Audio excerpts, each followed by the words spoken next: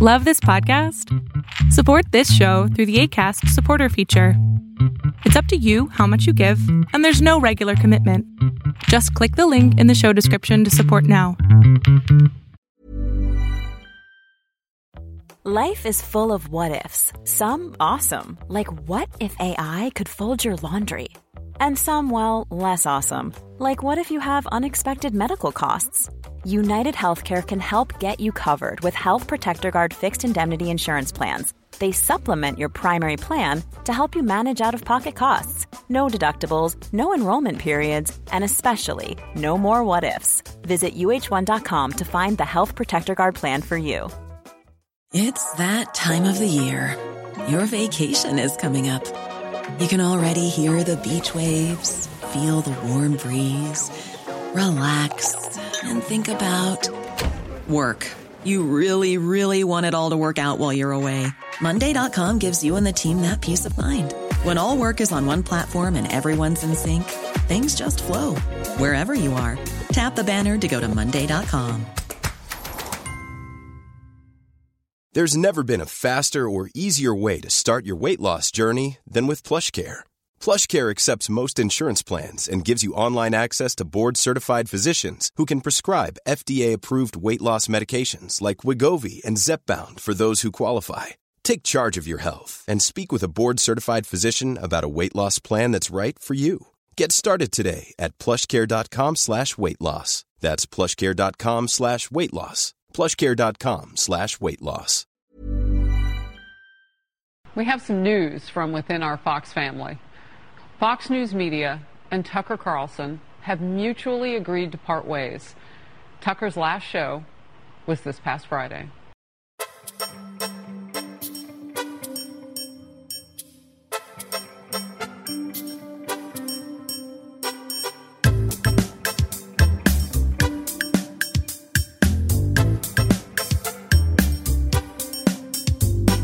Hey, everybody. Welcome into an all-new episode of the Can We Please Talk podcast. As always, I'm Mike Leon. And surprised to see two relatively famous people on the unemployment line in broadcast news. I am Nick Saveri. Oh, Nick, don't read the copy out of my hands, man. Listen, on the program today, a big day in television media happened yesterday as we were recording. Fox News parted ways with their primetime fixture at 8 p.m. and Tucker Carlson. CNN parted ways with Don Lemon. Nick and I on the recent shakeup in the media landscape. Plus, we're going to break down the recent Fox News Dominion lawsuit settlement, all of the findings from discovery that happened before the trial took place with our friend, former CNN and Fox News host Rick Sanchez. He's going to be on with us in just a bit. And then in our final segment, Professor Zavari's class is back in session. Nick is not only going to grade my recent appearance on MSNBC, but he's going to add to it. More on that later on the program. I alluded to him a minute ago. I was talking to this guy this morning on the phone at like 9:30 in the morning. All of this news breaks around 11, 12 during the day. Tucker Carlson let go at Fox News. Don Lemon let go at CNN. Who better than somebody who knows both of those people and worked at both of those networks than Rick Sanchez, the host of the Rick Sanchez podcast, former CNN, Fox News, and MSNBC host. Rick, Mike, and Nick, thank you for hopping on the podcast with us. Hi, Nick. You too, Mike. Yep. Thank like you for putting me. That? Yeah, man, thank you for putting me second. So you know what? Right. Yeah, Rick. Let's get to this because I had written out a bunch of questions. We're going to talk about the Fox News lawsuit. With the hell with them. Throw them away. Yeah, exactly. Well, I had to because all of a sudden, a man that's a fixture at 8 p.m. with an audience of close to 4 million people that has his own vertical on Fox Nation, a streaming service. This man is synonymous with Fox News Channel. You've been on his program a few times. Yeah. Give me some of your initial reactions of Tucker Carlson getting let go here at Fox News and what it means for the network. Well, Tucker and I became really good friends over the years for some reason. I don't know why, because we don't agree on a lot of things, but nonetheless, I always thought he was very entertaining and he would always call on me. And I'll tell you one thing about Tucker. Whenever I would call him for anything, I would just call him because I had an idea. He always answered my call and called me back, texted me back. We would, be kind of text fiends there for a while. So in that sense, yeah, he and I became, I wouldn't say close friends, but we were associates. And I thought he was always very respectful. I thought some of the crazy shit that he said on the air was nuts. And I thought many times as a Latino, I was insulted by many of his ideological positions. Don and I were hired at the exact same time, the exact same week at MSNBC. In fact, it was Rick Sanchez, Don Lemon, and the guy who anchors the news there now, Lester Holt. The three of us were actually hired at the same time when they were starting to blow up MSNBC. So yeah, I have a history with both guys. I'll tell you what I was taken aback by. I don't know if you guys have had a chance to read the Variety article yet, but apparently everything stems from that Variety article, and that's the reason that Don Lemon was fired. And he comes away in that Variety article very angry. I guess the right term is misogynist, but the women who worked with him thought he was misogynist. You know, that's I respect their opinion, and that's what they said. But beyond that, when you read the article, he sounds like he gets angry a lot about things and people, and that's never a good quality. And then he seemed to confirm it today, where as soon as CNN announced that they had let him go, and I agree with him, they probably should have called him. When CNN fired me, at least, you know, the president of CNN called me personally and said, "Rick, we're going to let you go," which I guess it is a little cooler. But the things that he said on Twitter today, the things that Don Lemon said and did on Twitter today, it seemed angry. It seemed a little weird. I'm not sure I would have responded that way, for what it's worth. Rick, I'm going to test a theory now. I've talked about on this show and just privately with Mike that there were two different versions of Tucker Carlson. Before, you know, we hit the record button tonight, you mentioned knowing Tucker from Crossfire. Yeah. As a viewer way back when, and a big support obviously of Paul Begala and Jim Carville, I was familiar with that persona that Tucker was. And like most people on TV, I don't fully assume that's who he is.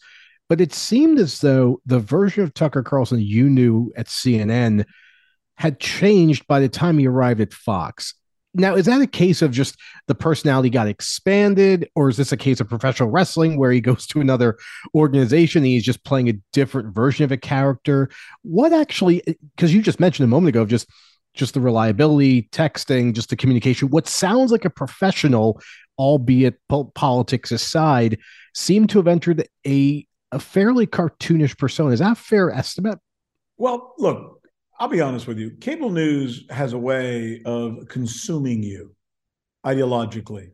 And they do it because they have a lot to offer, like millions and millions and millions of dollars, for example, $20 million in some cases, whether you're Anderson Cooper or Tucker Carlson or, who the hell you are, I don't care. It's a lot of money. And no matter how wealthy you are, even if you're a Swanson heir like Tucker Carlson, having a gig that pays you $15-20 million, that's pretty nice. And they also afford you an opportunity to become a superstar within a certain sector of any community. For Fox, it's, angry white guys, well, if you're an angry white guy and you live in America, and that's almost 40% of the population, and you, in this case, Tucker Carlson, get to be the living embodiment, the persona, the superstar, the Trumpish-like figure in that community. Pretty cool. I mean, hey, no one's going to be the superstar for all people in America, but almost having 40% ain't bad. So here's this guy who was bored with his life. He was very wealthy, kind of had nothing to do. The regular media had already kicked him out.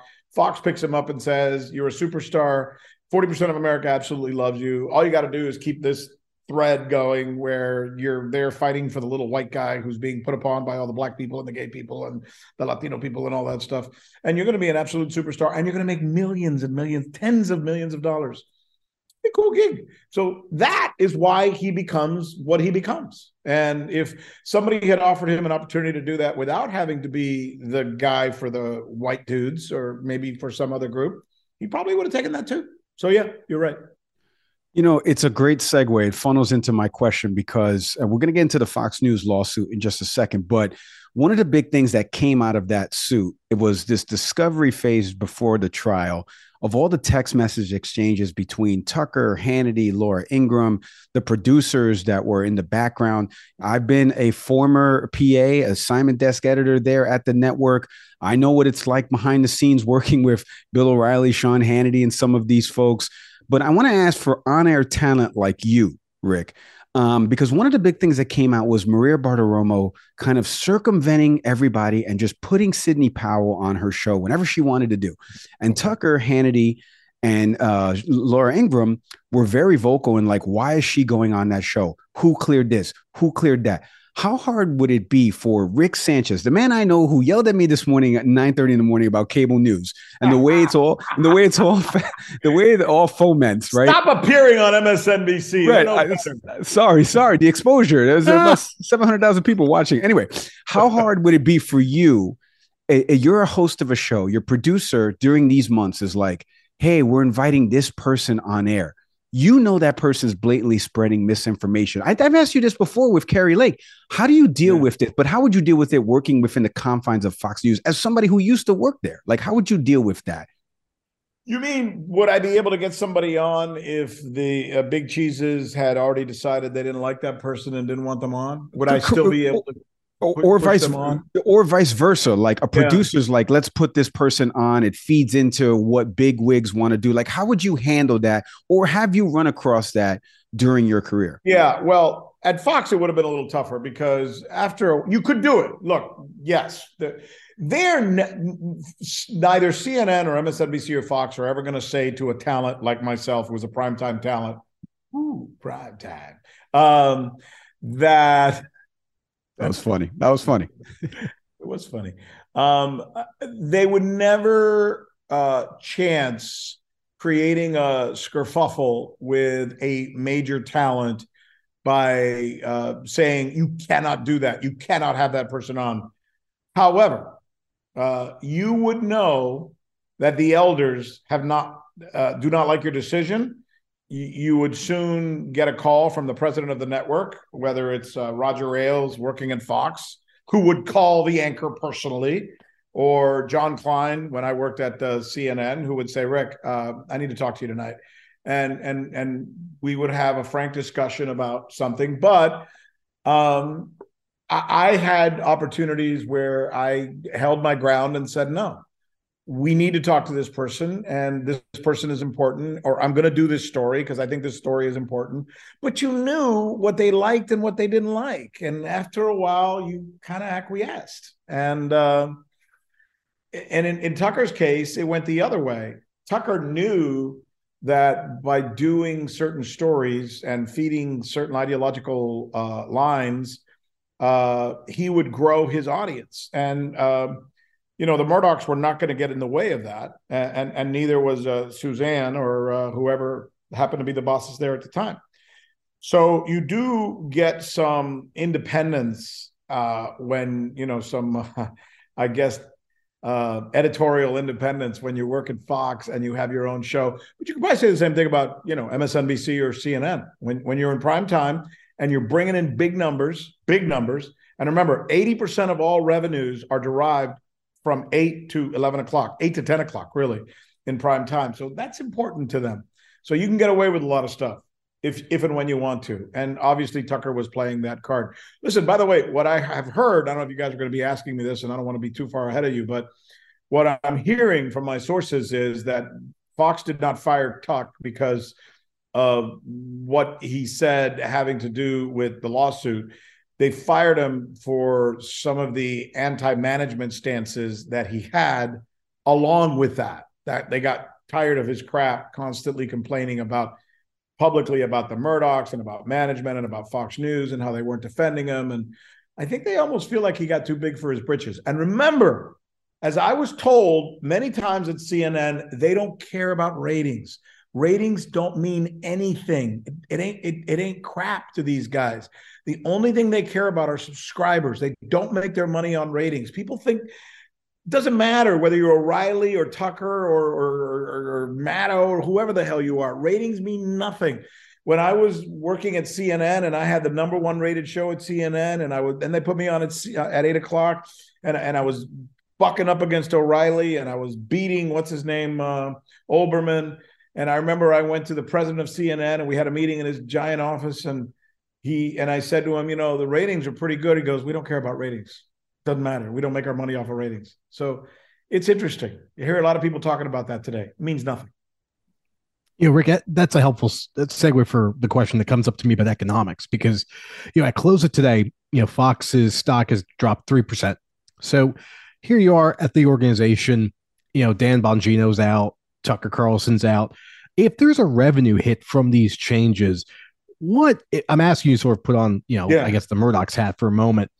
What becomes sort of the long-term strategy of recognizing that you're going to take a revenue hit right now, but how do you continue to stay ahead of those waters, maintain a subscriber base that really much was dialed into what Tucker was peddling at 8 p.m. every night? I do believe, and I don't know if this is the gist of where you're going with your question, but I think there is I think there's some material worth to the statements that Tucker made, which are so obtuse when it comes to what he said about, for example, President Trump. He basically said President Trump was a piece of crap, a madman, a nutcase, whatever he said. I don't remember exact words, but something to that effect.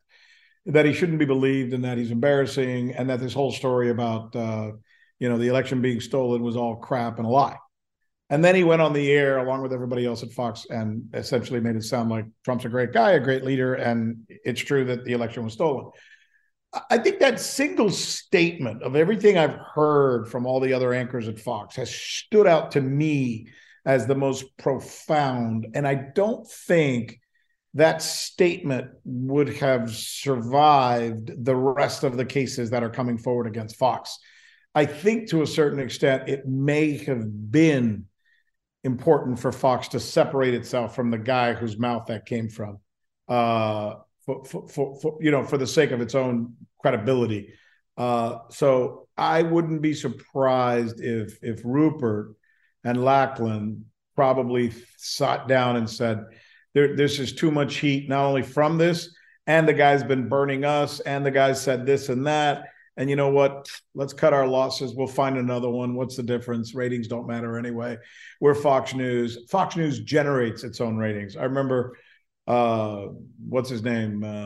The fat guy who used to be in charge over there, who I used to talk to him every week. What, Ailes? Yeah, Roger. Roger and I would talk all the time. Roger always wanted to hire me. He always wanted to, you're the Latino guy, whatever. And I remember that I asked Roger once, because he had fired a top anchor over there. And I won't say who it is, but her initials are Greta Van Susteren. And I was going home from CNN one night. It was 9 o'clock at night, and I'm on the phone, and Roger calls. Ricky, what are you doing? And I said, Roger, you got rid of Greta, huh? You made a decision? He goes, yeah, I could have paint dry, and it would be the same ratings as she's given me. I said, what does that mean? He goes, well, I just don't think anchors matter that much. I can put anybody in there. And he really believed that. And I think to a certain extent that's true along the, in cable news. And that's, I couldn't stop thinking of Roger telling me that today when I saw both Tucker and the other guy at CNN fired today. So yeah, that's so anchors don't matter as much as they think they do. Yeah. Well, I would agree with that. It's funny because I worked with Greta for a couple of years, but we'll leave that for the Patreon version. Well, listen, that's what he said. Okay, don't take it out on me. Hey, you're just repeating what the guy said, but he's dead and he's not here to help chime in. Anyway, let's start. Yes, he is. Yes, he is. Yeah, he died in a bathtub, by the way, just in case you didn't know. And right. He was a hemophilia. I did not know that. I kind of knew part of that story. Anyway, let's start at the top where we originally were going to go with all this, which was because you mentioned about maybe Lachlan and maybe Rupert had said, let's cut our losses. Speaking of losses, I don't have $787 million. I'm not sure the three of us combined have $787 million. And here is a settlement from Fox News to Dominion. This story, obviously breaking, the trial was supposed to happen last week. It got pushed to another day. And then all of a sudden you hear the settlement news come out. What were some of your initial reactions about the settlement? Obviously, they were seeking $1.6 billion in damages. The company's worth about $100 million. So there's no way they were going to get that number. Going to a trial would have involved a lot of testimony from potentially Rupert, some of the on-air talent. So it was kind of like a play chicken from both sides here. Dominion, knowing that they could either get this or get nothing if one person on that jury watches Fox News, whereas Fox News could get run through the water and get everything about their business put on every other outlet out there. What'd you make of the suit and the settlement overall? Would I have made the decision to settle for a little more than half what they were asking for? 1.6, they got 8, almost 9. Hell yeah. Are you kidding? I mean, all day long. I mean, it was it's a no-brainer. And by the way, they're not done. They got more litigants to go. I think in the end, this was a slam dunk case based on the evidence that we saw. This is a very small company that had a couple of deals with some different states and municipalities once every 2 years or once every 4 years. They helped them count ballots. They were not evil. They had nothing to do with Hugo Chavez. They didn't fake the thing. They did nothing essentially wrong other than, they may have sucked at what they did in a couple of places. There was no major conspiracy. That was easy. Everybody knew that. And yet here's this big, giant corporation, perhaps one of the biggest in the world, picking on them. And they have the goods. They have the evidence. They got them saying, no, these guys are fine. We're just going to make this crap up and put it on the air because it makes good TV. I mean, it was a horrible case for Fox. I mean, a horrible case.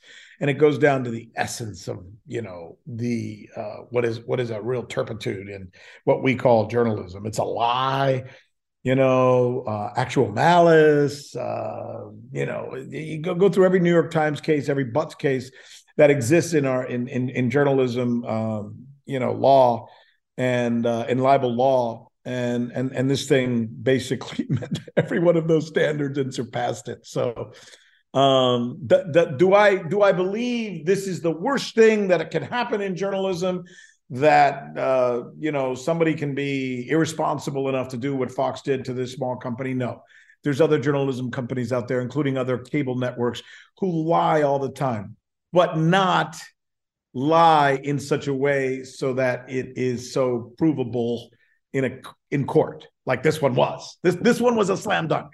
It was a slam dunk in a court case, and it was a little guy being put upon, trampled, if you will, by a big giant guy. They had no chance. They had to settle, so they did. But I think this creates some people are going on, oh, this is the future now, everybody's got to be careful. No, this was just really stupid, and Fox had it coming to them, and they deserve what they got. Rick, I don't want to get you in any trouble, but you're alluding to what in your experience has been, as you were talking to. Oh, because I've never been in trouble. No, fair enough. But far more egregious, what we can consider, violation of journalism ethics. Yeah. In your experience, and again, just from where you stand, what have been some instances where you have, as an accomplished journalist, seen what goes on behind the scenes or through the words or deeds of colleagues have really just kind of just disappoint you in the field? It's not what you say. It's not the provable cases. It's what I know I wasn't allowed to say that I think is as egregious. I think while working at CNN, and I know when I watch cable news now, whether it's CNN or Fox or MSNBC, that and this is what we were talking about, Mike, earlier today. I know they know better. I know they know the war in Yemen is wrong, where 50,000 kids have died. I know when they interview General Petraeus and they don't tell me that he has a contract with a military company, or Pratt Whitney, and that they're paying him hundreds of thousands of dollars. And yet I'm asking him, should we send more, arms to wherever, Ukraine? And he's saying, oh, absolutely. And I'm not telling my viewers, wait, he works for one of those arms companies. That's terrible. That's horrible journalism. When you do a story about Latin America and you don't tell the story of what our CIA did in places like Panama and Colombia and the civil war that we started, in Guatemala that killed 200,000 people. When you don't include information that is vital for a viewer's understanding of that story, and you know that, but you also know that if you say that, your editors are going to give you all kinds of shit, you're also being dishonest. Is it a case that's going to be lost in court? Can some poor mother who lost her child because of the Guatemalan civil war going to come after you? No. But it's also wrong. And I could go on in cases like that, where there are people who work today at the New York Times, at the Washington Post, at CNN, Fox, wherever the hell you are. They know the difference between right and wrong. If you looked at their private emails, you would find private emails no different than the one that Tucker Carlson wrote about, where he said he thinks Trump's a jerk, but then at the same time, he went on and praised him on TV. That same kind of thing happens all over the place in journalism today. And it bothers me because it shouldn't. And yes, it is comparable to a certain degree. No, it's not going to lose a case. No, you're not going to be taken into court, but it's also bad and egregious in my mind because it goes against what I believe is honest and true and what we as a country need to do to make us a better democracy. You want to hear more gold nuggets like this man, I'm telling you, check out the Rick Sanchez podcast, download it, listen to it wherever you get your podcasts. I gave him a free plug there. I am so grateful to you, sir, for not only your friendship, but also for showing me the way to do it, to get on television. Obviously, you did it a little harder road through traditional means. I'm doing it a little bit different. I'm still going to go on MSNBC because they invite me on. But I'm kidding you. You should, and you do a good job, and it's great. You. And listen, my job is to challenge all of our institutions. So I go after all of them, and I want to be as ubiquitous as possible. Guys like you and I and Nick, we're smart enough to know that if tomorrow I got a chance to go on Chinese TV or Israeli TV or Iran TV or whatever, Palestinian TV, go tell your story. Stories are more important than anything else, and we need to get away from silos. No more silos. Truth doesn't live in silos. It lives in the open expression of ideas. So be on MSNBC. And if Fox calls you, be on there too, Michael. I will. Rick Sanchez, check out his podcast, Rick Sanchez Podcast. Rick, I can't thank you enough for being on the program. Continue success, sir, and stay safe. Thanks, buddy.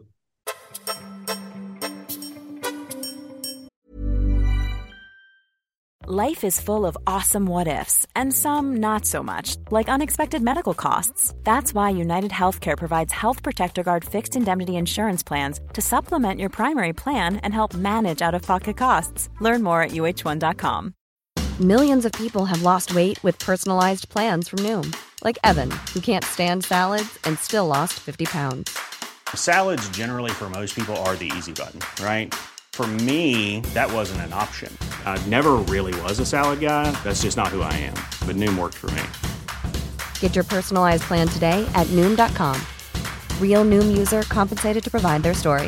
In 4 weeks, the typical Noom user can expect to lose 1 to 2 pounds per week. Individual results may vary. This episode is brought to you by Kitcaster. Kitcaster books you on top podcasts. How do funded startup founders attract prospects and talent? Podcast interviews. How do entrepreneurs with exits find new deals? Podcast interviews. How do C-suite execs differentiate in crowded markets? Podcast interviews. Kitcaster books you on top podcasts. Click the link in the show notes for a special offer. Celebrate good conversation. All right, quick break from the podcast to tell you about the good folks over at Fresh Roasted Coffee, the official sponsor of the Can We Please Talk podcast. You know, Nick, I want to do this different, this ad read. You hear the music in the background, but let's tell the people about what we truly like about Fresh Roasted Coffee. I'm going to go first because I love their Colombian Supremo. It's my favorite K-Cup. Everybody in my family has been ordering it. You can smell it when you're putting it in the K-Cup machine. It's just so delicious and refreshing to know that I don't have to go with some of these other brands that are out there, that their coffee just doesn't translate into K-Cups for me. And you know I'm a big K-Cup guy. And I just love what Fresh Roasted Coffee brings me in the morning. I know I can make my cup of coffee, make my omelet, have my breakfast ready to go.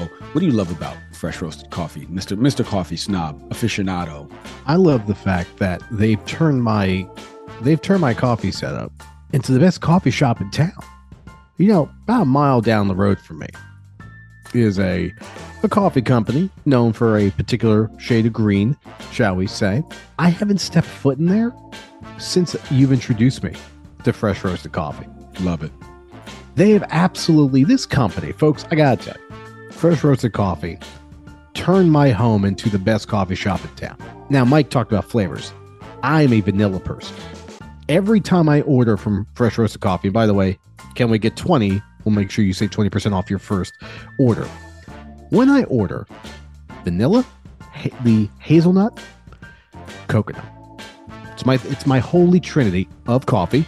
Respect. And it never fails. It comes in the box, ready to go. It's the perfect blend of flavor but also strength. Because when I wake up in the morning, I want a strong cup of coffee, but I also want to get that flavor too. And in a French press, as soon as I push it down, 4 minutes, of course, let it steep, just get it right, I'm good to go, and I'm blowing through the coffee. I mean, these folks at Fresh Roast Coffee know every few weeks I'm calling in. And if you want to, folks, you can be a subscriber too, like I'm going to become. Mike, they've turned my home into the ultimate coffee experience. I can't put it any better than that. I mean, you really can't sum it up better than that. And like Mr. Severi mentioned, you go to freshroastedcoffee.com right now. Not only coffee, they have tea as well. They're Positively Tea sister brand. But you put all of this stuff, you go onto their site, you take their quiz, you get the coffee, you get the tea, you get the mugs, anything you want. When you get to checkout, enter in the promo code CanWeGet20 to get 20% off the delicious coffee. Head to freshroastedcoffee.com today.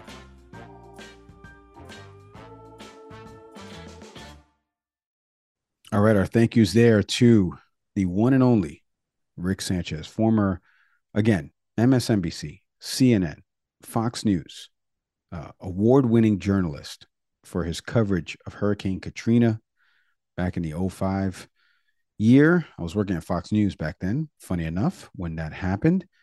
Rick winning an award there for his coverage of that.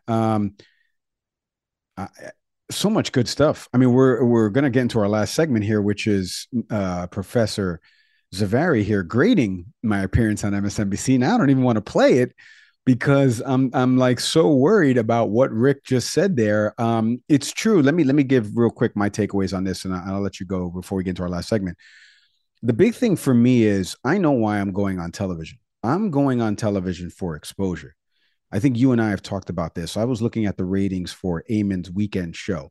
He averages a 0.20 rating, which is not that great. It's probably between 600 to 700,000 viewers on Saturday nights and Sunday nights, right? So I'm going on there with the hope that of, let's say 650,000 people are watching.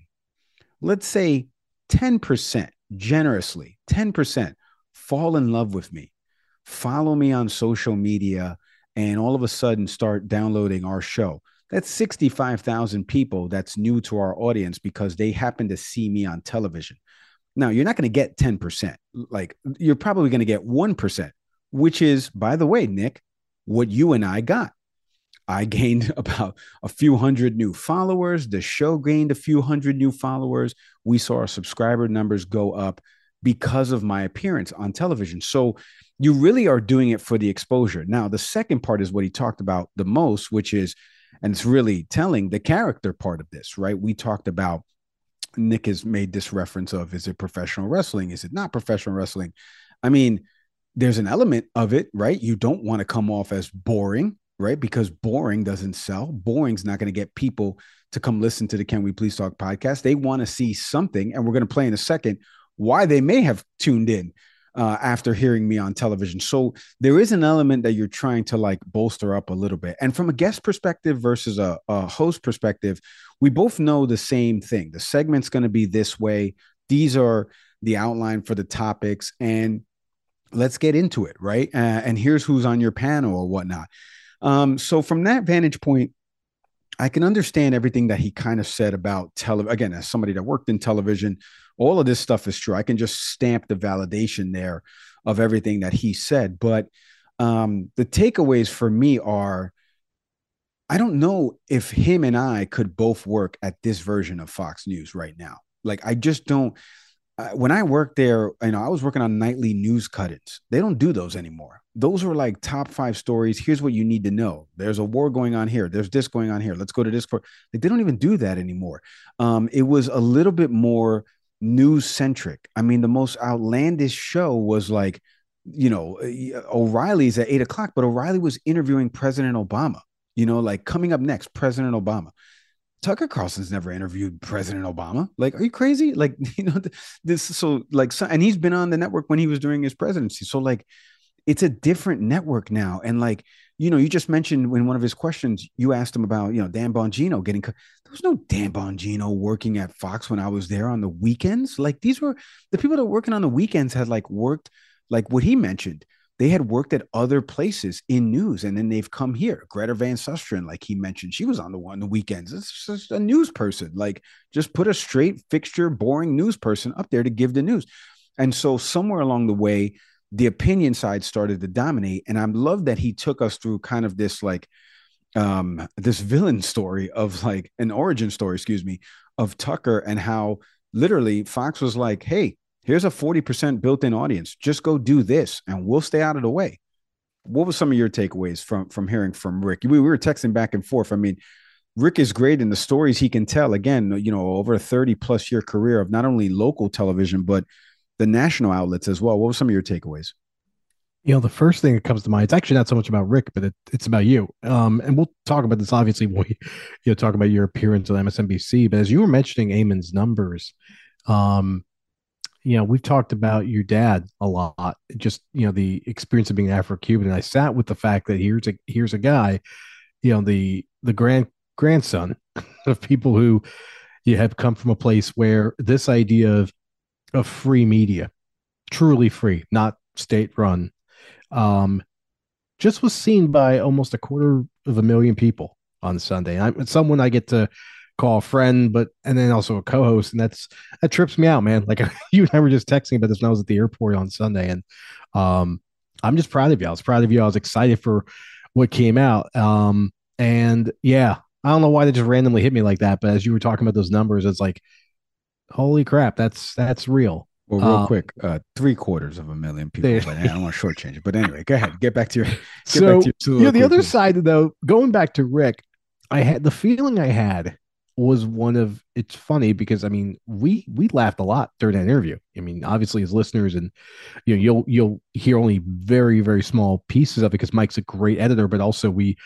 By discipline, we mute ourselves, obviously, because we want to respect, your all listening ears, obviously. But throughout all the laughter, I'm reminded of being back in journalism school at Rutgers, and this sadness came over me because here's an accomplished journalist who very plainly is explaining to me and to you and to our listeners, obviously, that what we just saw with the Dominion suit is not the worst thing that's ever happened in journalism. Recently we saw Jake Tapper, try to read the statement of the attorney, Jake Tapper of CNN. And he laughed. Tapper laughed as he read the attorney's statement from Fox News about that the victory, the settlement with Dominion was a win for journalism and all that stuff. And here's someone at CNN just sort of getting his yucks off. And here's a guy in Rick who we both know, who we trust, who's sitting here telling us flatly, this isn't the worst of it. Mike, the experience I had is a little like, for anyone who's seen the movie JFK, the best scene of that movie, arguably, is when Kevin Costner's character, the DA of New Orleans, goes to DC and meets a secret agent, played by Donald Sutherland, who, was simply called X in the movie. And Sutherland just takes him through all the background of the Kennedy assassination as it relates to national intelligence. Now, I can't stress this enough. None of that happened. That's Oliver Stone's, dream being played out in front of you. But the idea that there are so many things behind the scenes going on that completely blow your mind to what you think was what I experienced as Rick was telling his stories.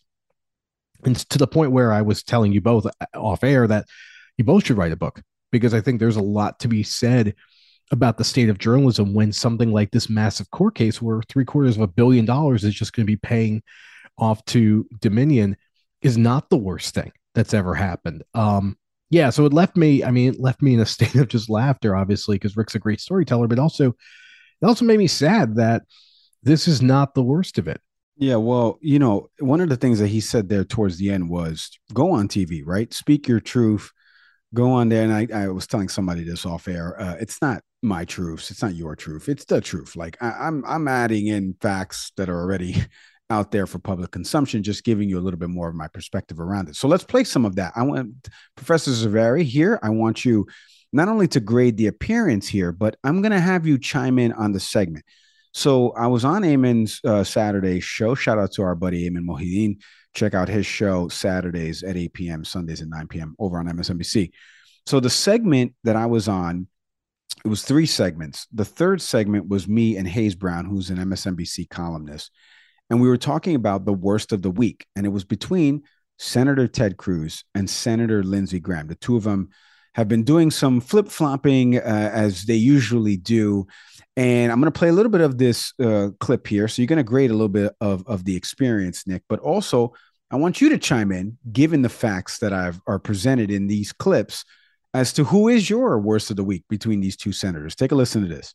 This is not a partisan thing, though. It's just unfortunate that Lindsey Graham would talk so tough in 2018, but still choose to go to Saudi Arabia today because of the economic investment aspect of it. That's not the sort of moral standing that he was projecting in 2018, and I guess that's just what we have to expect from Lindsey Graham. Mike, who do you have? Well, I'm so glad Hayes went with Lindsey because I was ready to lace into Ted Cruz. You know, my sister lives in Texas, so I love the good people of Texas out there, my brother-in-law as well, so shout out to them.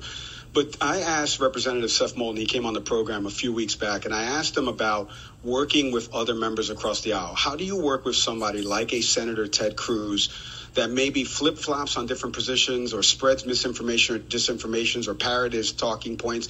And he goes, easy. You don't work with those type of people. I work with sensible Republicans that want to pass meaningful legislation that will affect constituencies. And he worked with Representative Chris Stewart on the 988 suicide hotline bill. I mean, there's a reason why the former Speaker of the House, John Boehner, wrote what he wrote about or said what he said about Ted Cruz years ago. I mean, Ted Cruz, in my opinion, is one of the worst folks in the Senate right now. Lindsey Graham, or 1A to that one, is Ted Cruz. And let me ask you this, Mike. Graham, not the first time he has flip-flopped on someone. He famously went after Trump during the 2016 election, saying if they nominated him, it would destroy the Republican Party. He called him a racist, a xenophobe. He said he was selling some fake stuff to the base. Now he was one of Trump's most loyal advocates. He practically cried on Fox the other day when Trump was indicted. Is Graham not the most shameless man in the Senate with these flip-flops? I mean, Eamon, do you have my script here that I'm reading from? I mean, Jesus Christ, you're reading everything that I was going to say. No, I mean, in all seriousness, we all remember on the House floor what Lindsey Graham said that night of January 6th when the proceedings were interrupted and when he came back to the House floor and what he said. He said, enough, I'm out, that's it, I'm done. And then, like you said, he's in a nice blazer and he's on Sean Hannity, he has crocodile tears, and he's saying that you should donate to President Trump's campaign. I mean, nobody has flip-flopped more. Maybe John Kerry, when he was running for president. If you remember back in 2004 how much flack that Kerry got when he was flip-flopping. Lindsey Graham is one of the best at it. All right, so, Nick, the content, obviously worst of the week, 2 of the worst. One has drawn the ire of both of us on this program. We talk about actually having people that have substance, right? Ted Cruz, Lindsey Graham. There's not much substance to both of these guys. They just ride whatever wave they're riding in on or coattails of whatever they're in on. Again, that's my opinion, but you could point me to certain pieces of legislation that both of them had voted down, and that could easily prove out what I'm saying here. Who would be your worst of the week as you're grading my appearance here on MSNBC? And who is your worst of the week between these two guys in Senator Ted Cruz and Lindsey Graham? Yeah, I think arguing for Ted Cruz is kind of handing him a Lifetime Achievement Award. In recent, if we're talking about the worst of the week, I too also go with Lindsey Graham. Not necessarily for the reason that Hayes gave on the show about talking to Saudi Arabia, because if we're going to make that argument, then you can lump in the president with that. I mean, there's countless people that are still having conversations with the Saudis, and we know everything from the murder of Jamal Khashoggi, everything obviously that played out with the Live Tour, what the nation's all about, at least the royal family is. So I think a lot of us could be guilty if that's the bar that we want to use. But most recently, Graham's comments definitely make him stand out. But Cruz is always, I guess I would say he's always the perennial person. Like he's the Patrick Mahomes right now, of the Republican Party. Like he's just always there. And that's the person you always got to pay respect to in this way, not necessarily the positive light. Well, and for a grade, letter grade here for my appearance, punditry. How did I sound there to you? I gave you a B+. I took a point away because I did disagree with you on the the Ted Cruz thing. But no, I texted this to you, and I mean this seriously and just objectively as someone who was watching the program. One thing I appreciate about when you go on is the stress of the fact that regardless of political opinion, that facts matter. Parties can be pushed to the side for a while. You talk about this on the show. You did it on Eamon's program about just getting it down to right wrong. When we started this program, the analogy you've always given is you can't talk to people who say that the sky is orange and the water is red or something, right? Like, these are not serious people. And even if they do say something accurate, it's the broken clock analogy, right? But in general, they're not serious people. And I appreciate the fact that every place you go, that's the energy you're bringing, is just playing it down the middle. Because I think for anyone who knows this show, particularly, and you and I, there's not necessarily everything you and I agree with, but I appreciate the fact that you're just very down the road with that, down the middle rather, about being factual. So I agree. I mean, obviously I'm going to be slanted to you because I care about you. You're a friend, you're a colleague. But I give you a B+. I thought in comparison to the other guests, I think you just stay in your lane really well. Like you know what you know. I texted this to you. I'll bring it up to the group as well here. Group family. You're all family who listen to this program. That's right. Even you're just deferring to other people's expertise on the panel, which is not necessarily something that people do often. I thought you did that well with the attorney that was there. Well, I appreciate the grade because for sure a B+ is a high score, a nice 89 there. I like that. America, I'm going to steer us back to where we need to be. To Nick's analogy that I always like to use with the sky's blue and the sun's yellow. If people are telling you, it's red and orange, you can't have a conversation with those type of folks. And for all the people that we've had on this program that have told us, if you reach out to those people, you find out what's going on. I don't got time for that. If you want to live in that planet, you want to live in that vortex, you want to live in that funnel, there are tons of places. And the guy we just mentioned that just lost his job at 8:00 will probably be starting a platform that will bring over people like that want to get more confirmation bias about things that are not real and nonsensical. There's probably people that listen to this show that watch his show. That's fine. But you can go do that over there. I don't have time for that. I literally don't have time for that. I would like to get us back, and not so much into this middle, but more into like talking about policy. Who does this impact? Right, wrong. I mentioned that you talked about it on the segment that I was on. The second segment was about Clarence Thomas. This is not an R&D thing. Like somebody who's a billionaire. Think about how many times in your life, folks, for you listening out there, that you've spent $500,000 on somebody else and not expected anything back in return. Think about how many times you've done that. The answer should be zero. I mean, come on. This is a Supreme Court justice with a billionaire friend who's taking him to all these different places and trips. You don't think there's a smidge of impropriety there? If you don't think that, we got to get back to right, wrong. This is not an R&D thing, nor should be. We leave it there. Our thank yous to Rick Sanchez again for coming on the program. Go check out the YouTube version of that because, like Nick mentioned, on video, it's even funnier and how much we laughed during that interview. But a lot of good nuggets there. And go check out the Rick Sanchez podcast. Available wherever you get your pods. Subscribe to not only Rick's show, but our YouTube channel as well. Type in Can We Please Talk Podcast. We should come right up. Audio podcast platforms, you know by now. Shout out to everybody who listens to us across wherever you listen to us. Apple, Spotify, Google, Good Pods, CastBox. Shout out to Acast, our hosting platform. Can't do it without them. Truly can't do it without each and every one of you that listens to this program. As always, I'm Mike Leon. And I'm Nick Saveri. We'll see everybody next time.